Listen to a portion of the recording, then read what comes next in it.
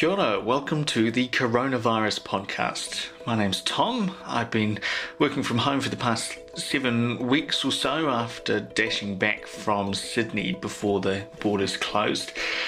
I'm really excited for level 2 for a host of reasons. To be able to see the family in person, have friends round for dinner, and hopefully to cut down on the screen time and on those Zoom calls. Looking forward to it. Kia ora, Tom. It's great to hear from you. Thanks for your message. And I'm sure a lot of other Kiwis also have similar plans too. Kia ora, I'm Indira Stewart. Welcome to the RNZ Coronavirus Podcast. Remember, we're not at level 2 just yet, but now we have a much better idea of what's actually going to be allowed. So, what are you looking forward to the most with the new rules? Let us know. We'd love to hear from you. Send us a message through our RNZ Vox Pop app. It's free to download, it's easy to use, and it's a really great, quick way of sending us your message.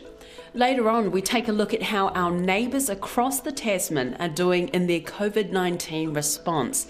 And our producer William Ray talks to epidemiologist Dr. Patricia Priest about the level 2 rules and what needs to happen before we get there. But first, the headlines. It's been another day of low cases. Just one new case was announced yesterday. The Director General of Health, Dr. Ashley Bloomfield, says that person is a household contact of someone who was infected through the Matamata cluster. The Waikato DHB is publicly calling for anyone in Matamata who is concerned that they may have been exposed to COVID-19, regardless of whether they were directly involved in the St Patrick's Day event that led to this cluster, to immediately seek advice if they want to look at getting tested. But the big news from yesterday's press conference was about level 2. We're not expecting a decision on when we will be able to move to level 2 until Monday next week, and the soonest it could go into effect would be on the night of Wednesday the 13th. But Prime Minister Jacinda Ardern gave a lot more detail on what life will actually look like under level 2. And there are some big changes between 2 and 3.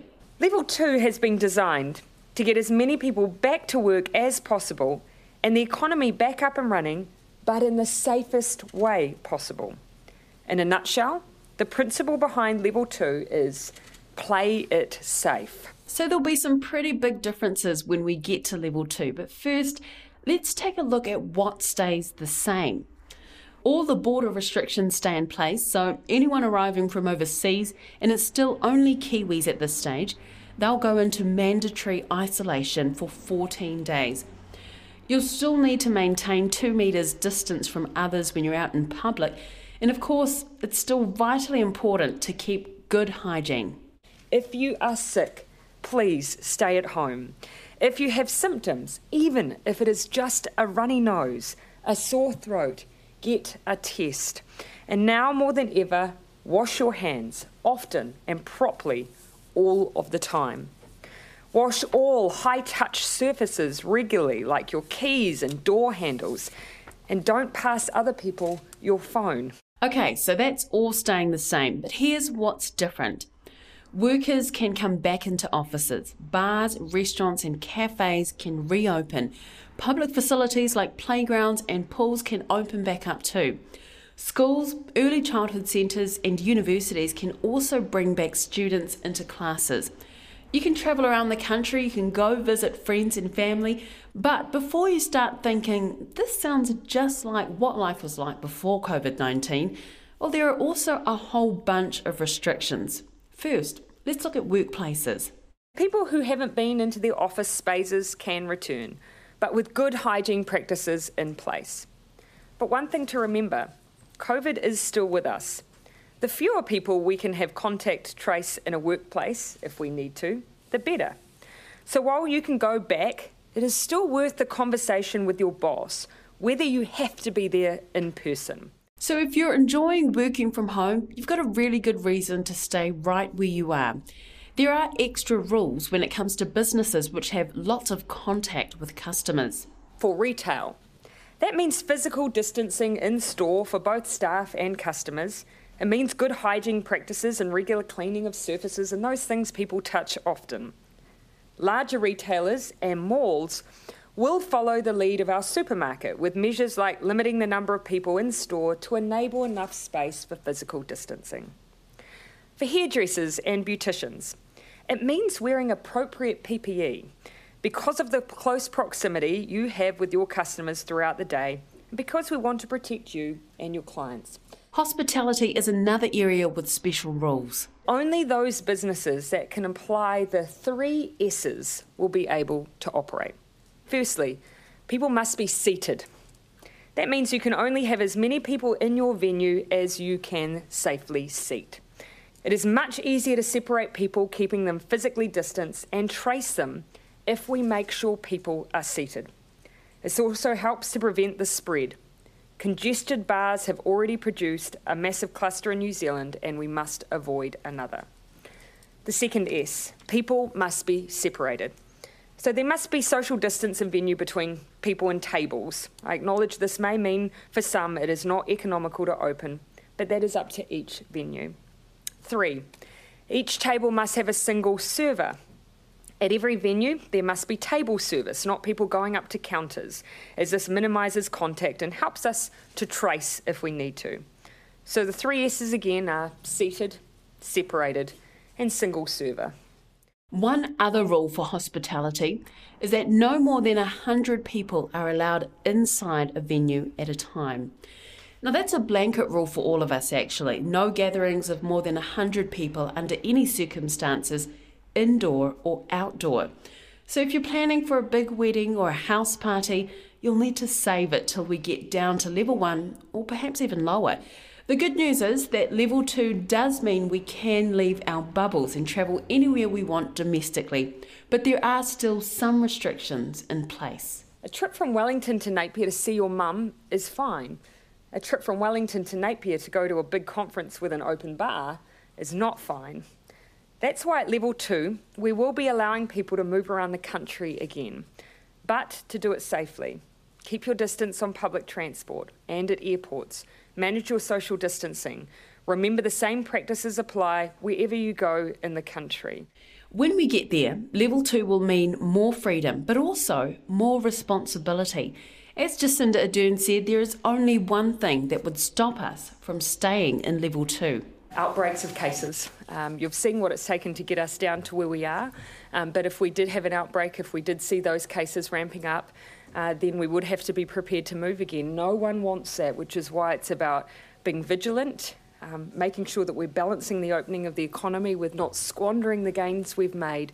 But you will see us make a balanced decision. That's what we've done every time so far. In other news, the Finance Minister Grant Robertson has outlined the main aims of the 2020 budget. Now that'll be announced next Thursday. Speaking to the Wellington Chamber of Commerce, he described the budget this year as a staging post in the government's response to COVID-19.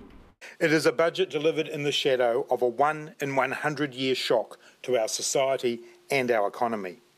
The sweeping global health crisis has left almost every country in the world facing a devastating death toll, health systems under strain, and economies that have all but ground to a halt, with millions around the world losing their jobs and businesses. So it is far from business as usual. Grant Robertson says recovering from the economic impacts of COVID-19 and getting more people back to work is a big part of Budget 2020. Our recovery will continue with interventions to sustain households and businesses and get people working, in combination with sector-specific support to help boost wider economic confidence and regenerate some of the sectors hit hardest by the pandemic.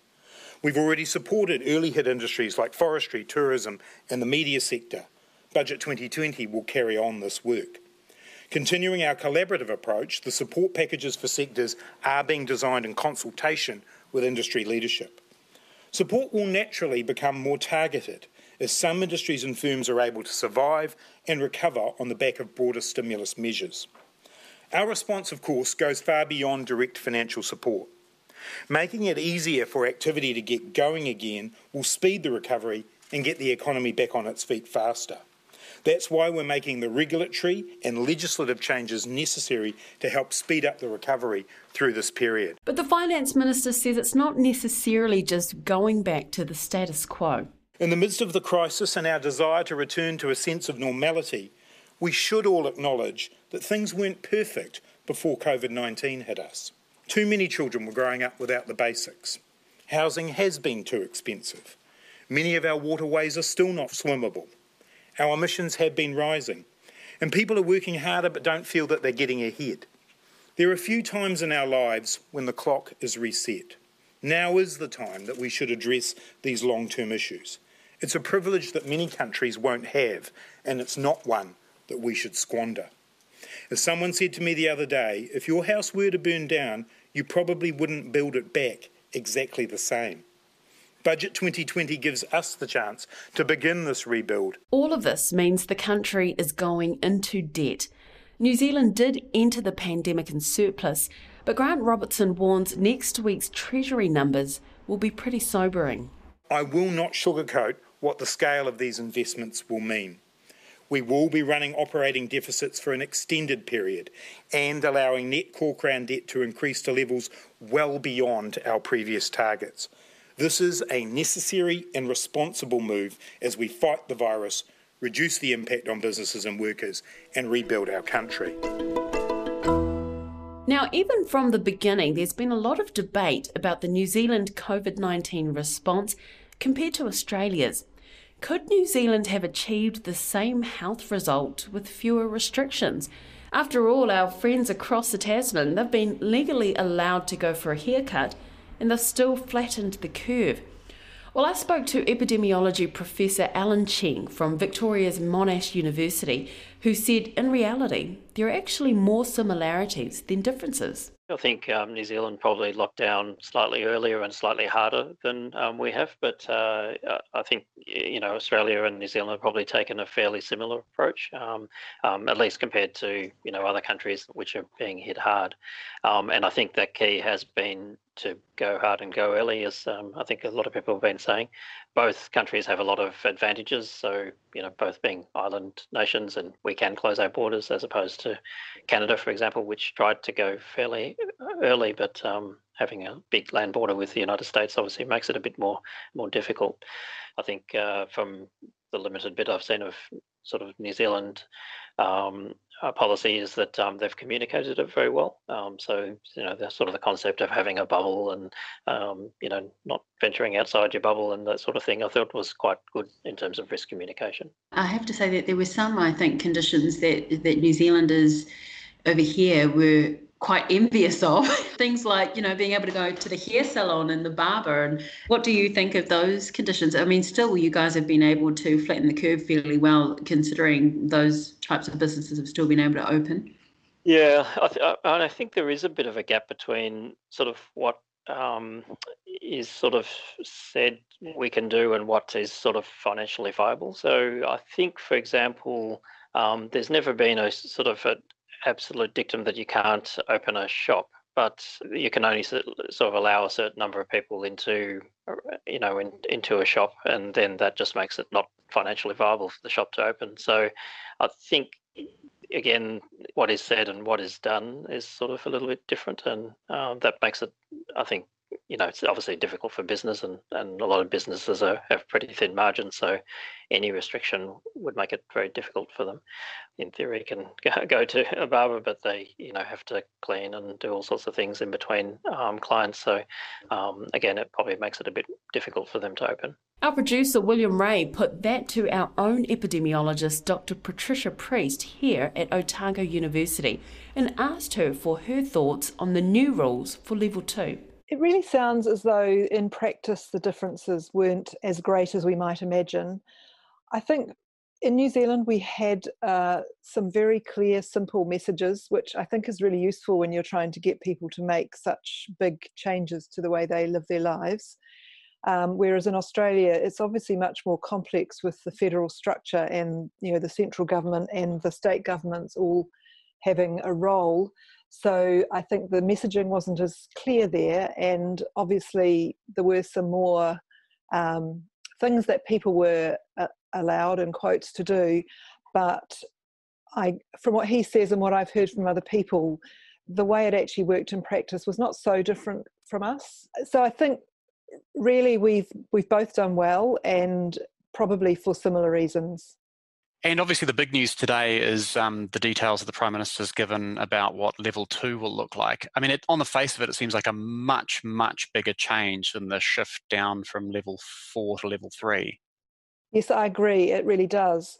There are some things that stay much the same in terms of the distancing from people who you don't know, and the usual messages that we've had the whole time about staying at home when you're sick, and the more recent ones about getting tested if you have any symptoms whatsoever.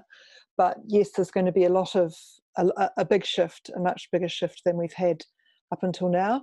I thought it was interesting that right at the end of that press conference, she said that they might go down in stages rather than going down all at once. If reducing risks means taking several steps into level 2 rather than one big one, that may be what happens. That staged shift comment was interesting. Does that make sense to you? I think it makes sense. There's, when they brought out the alert levels, it was very much designed to go up. So it was designed to move us from normal life to lockdown. And I think coming back out again, there's no particular reason why we have to go from where we are, which is still quite limited, to suddenly being able to gather in actually quite large groups. So I think there's some parts like that which maybe we could live with moving to a bit more slowly. And one of the things I found interesting about that press conference is the sort of real emphasis the Prime Minister put on hygiene, and obviously we've heard those messages again and again, but it was interesting to hear it sort of really pushed once again. I mean, given we are moving to having a lot more contact with a lot more people, I guess that now becomes more important. I think once we're living more of a normal life, then retaining that focus on keeping things clean is going to be important. And I guess we're probably all keeping things relatively clean at home at the moment, and we're having to go back to thinking about things in the office and surfaces that people touch and things that people touch needing to be kept clean. And I think that's sensible. Yeah, there was a mention there of high contact surfaces. I'm guessing these are things like, handrails, elevator buttons, all those kind of things? Yeah, absolutely. I had to go into town for something today, and so I went to see if my favourite coffee shop was open yet, and they were, so I was able to stand at the door and order a coffee, and they had hand sanitizer to clean the FPOS machine with, sort of before and after touching it. So I think that's the kind of thing she's talking about, and I think that's again, it's sensible for us to all get back into those habits of being aware of when we're potentially able to pick viruses up from surfaces. There's been a fair amount of commentary from epidemiologists concerned our tracking system still isn't quite up to scratch, particularly with a lack of sort of digital tools. Do you share any of those concerns? We do need to have really good contact tracing and testing processes in place before we can confidently go to level 2. In relation to the digital systems, I've seen very different assessments about how accurate some of these systems are, and I think it's really important. We want the best systems we can, and it's maybe a digital system will help the sort of personal calling people and talking to them about their contacts. I don't think, I know that a digital system can never replace that, because the personal discussion is really important. With the digital type technical solutions, we do have to be really careful that we don't use something that either dramatically over-identifies people or under-identifies people. It sounds really cool and it may well have something to offer, but I think it's important to be really careful to get that right, so we don't just end up, quarantining a whole lot of people who are actually not at risk, for example. So I think beefing up the personal contact tracing resources is going to be the most effective. I mean, that tracking system is going to be one of the criteria which will presumably have to be met before that call is made to come down to level 2. We're expecting that decision on Monday. I mean, what other criteria are going to have to be met? One of the things that they'll be looking at is, you've probably heard that there's a lot of extra testing going on this week. So a couple of weeks ago, there was a bunch of testing done in supermarket car parks of people who didn't necessarily have symptoms to see whether there were any cases, and they didn't find any cases that time round. Over this week, there's been a lot more intensive testing in a range of different places, and they'll be looking at whether they find any unexpected cases there, because obviously if you find cases in places where you weren't expecting to find them, then you have to think about where they came from and what that means about whether we've really got this under control. So that will be one thing that they'll have to look at. And as you say, the contact tracing, and obviously the politicians have to take into account a whole lot of other things about the economic and other aspects of being in level 3. But from a health point of view, I think those will be key, as well as, we've seen good case numbers over the last week. That was Dr. Patricia Priest talking to our producer William Ray about level 2. Remember, we are still at level 3 New Zealand, so staying in our bubble, staying home, all of that still applies. Do take care of yourselves. That's all from us this episode. We'll be back with you next week. Kia pai te mutunga o te wiki, kia haumaru, kia kaha. The Coronavirus Podcast is presented by me, Indira Stewart. It's produced by William Ray, Jessie Chang, Sonia Sly and Katie Gossett.